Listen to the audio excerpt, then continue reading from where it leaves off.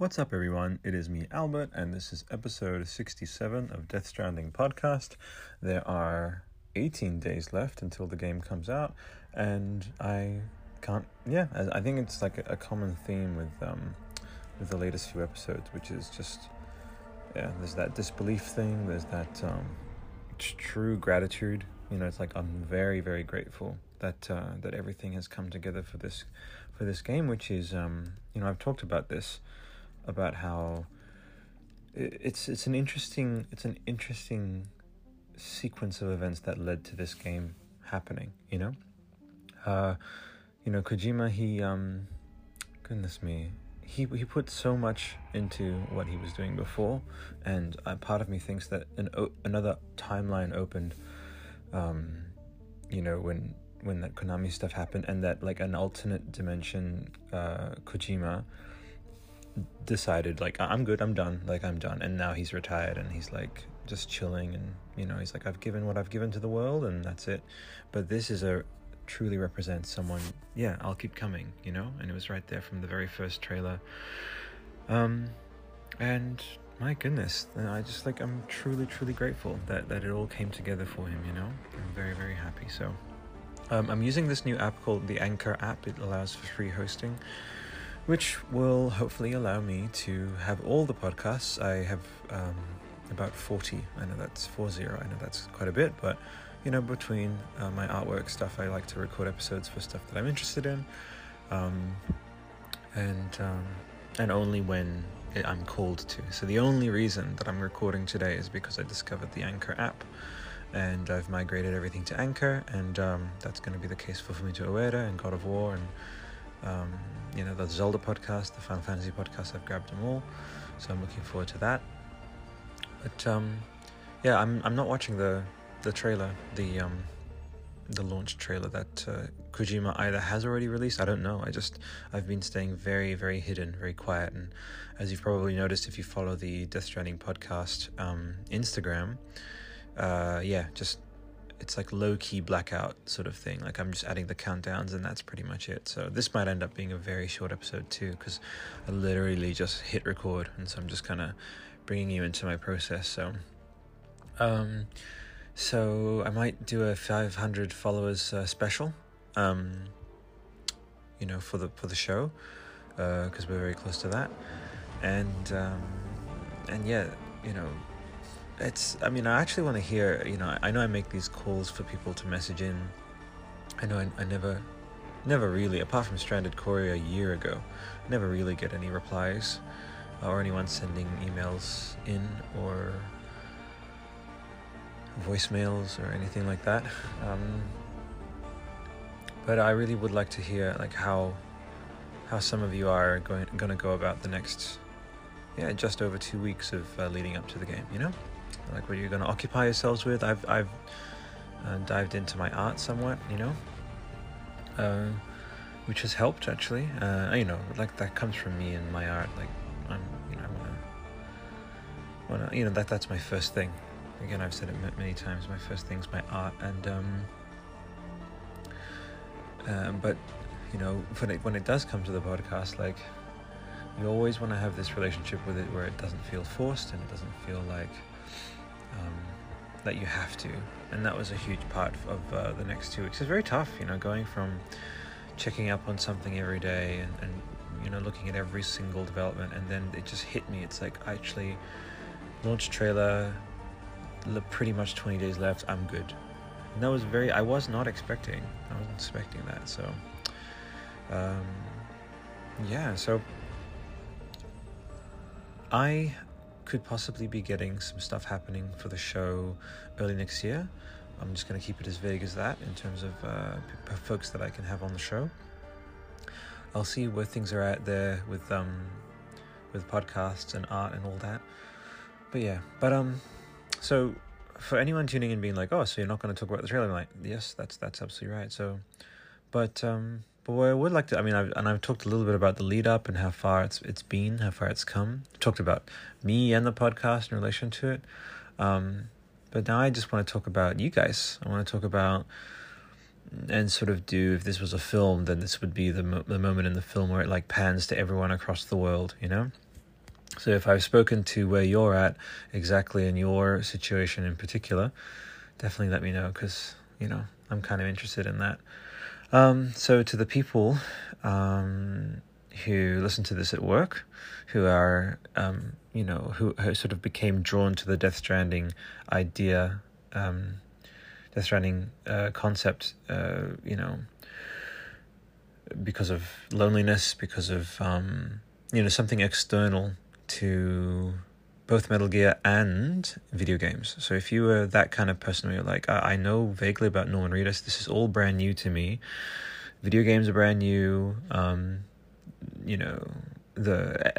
If seriously this is like your first game that you find yourself and you're like, oh well, I'll borrow a friend's PS4, I'll buy a PS4, and if I'm speaking to you in that particular situation, which is actually probably more fascinating for me than because I kind of know that territory of people who are immersed into it, and like they're immersed into games, so that's very known for me. But the reason I think why it came for me first and foremost to talk about people that don't have that exposure and don't have that background is that I think Death Stranding as an introduction to video games is, I think, I just couldn't hope for something better, really, honestly. I really couldn't hope for something better. Because, in the earliest, arcade days, and I'll try not to contrive anything to kind of make things fit my story, but, games, you can't just create them out of a vacuum, especially in the early days. People needed help. You couldn't just program one on your own. You needed some help. And so from the development point of view, there was that collaboration, and then very much so when they came out, there was such a novelty that it just drew people.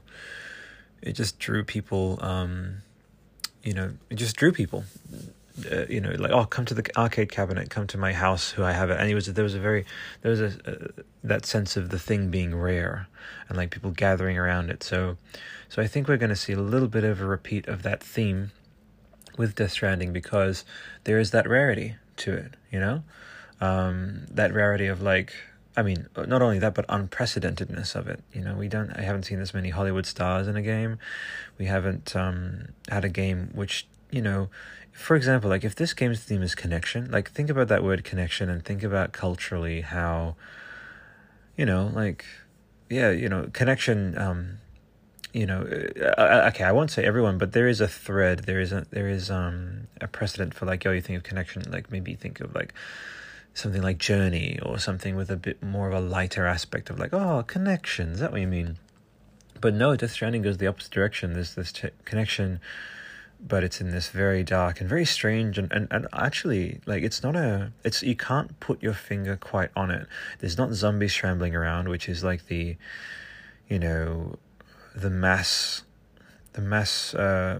mass popularity version of like, oh, something's wrong with the world. So a lot of people turn their brains off when they see zombies, which is appropriate pun. Because they're just like, okay, I get it. Like society has collapsed. I get it. Whereas in this, like, it's just, there's beautiful nature first of all, and there's no real overt signs, especially in what we've seen of like, post-apocalyptic destruction.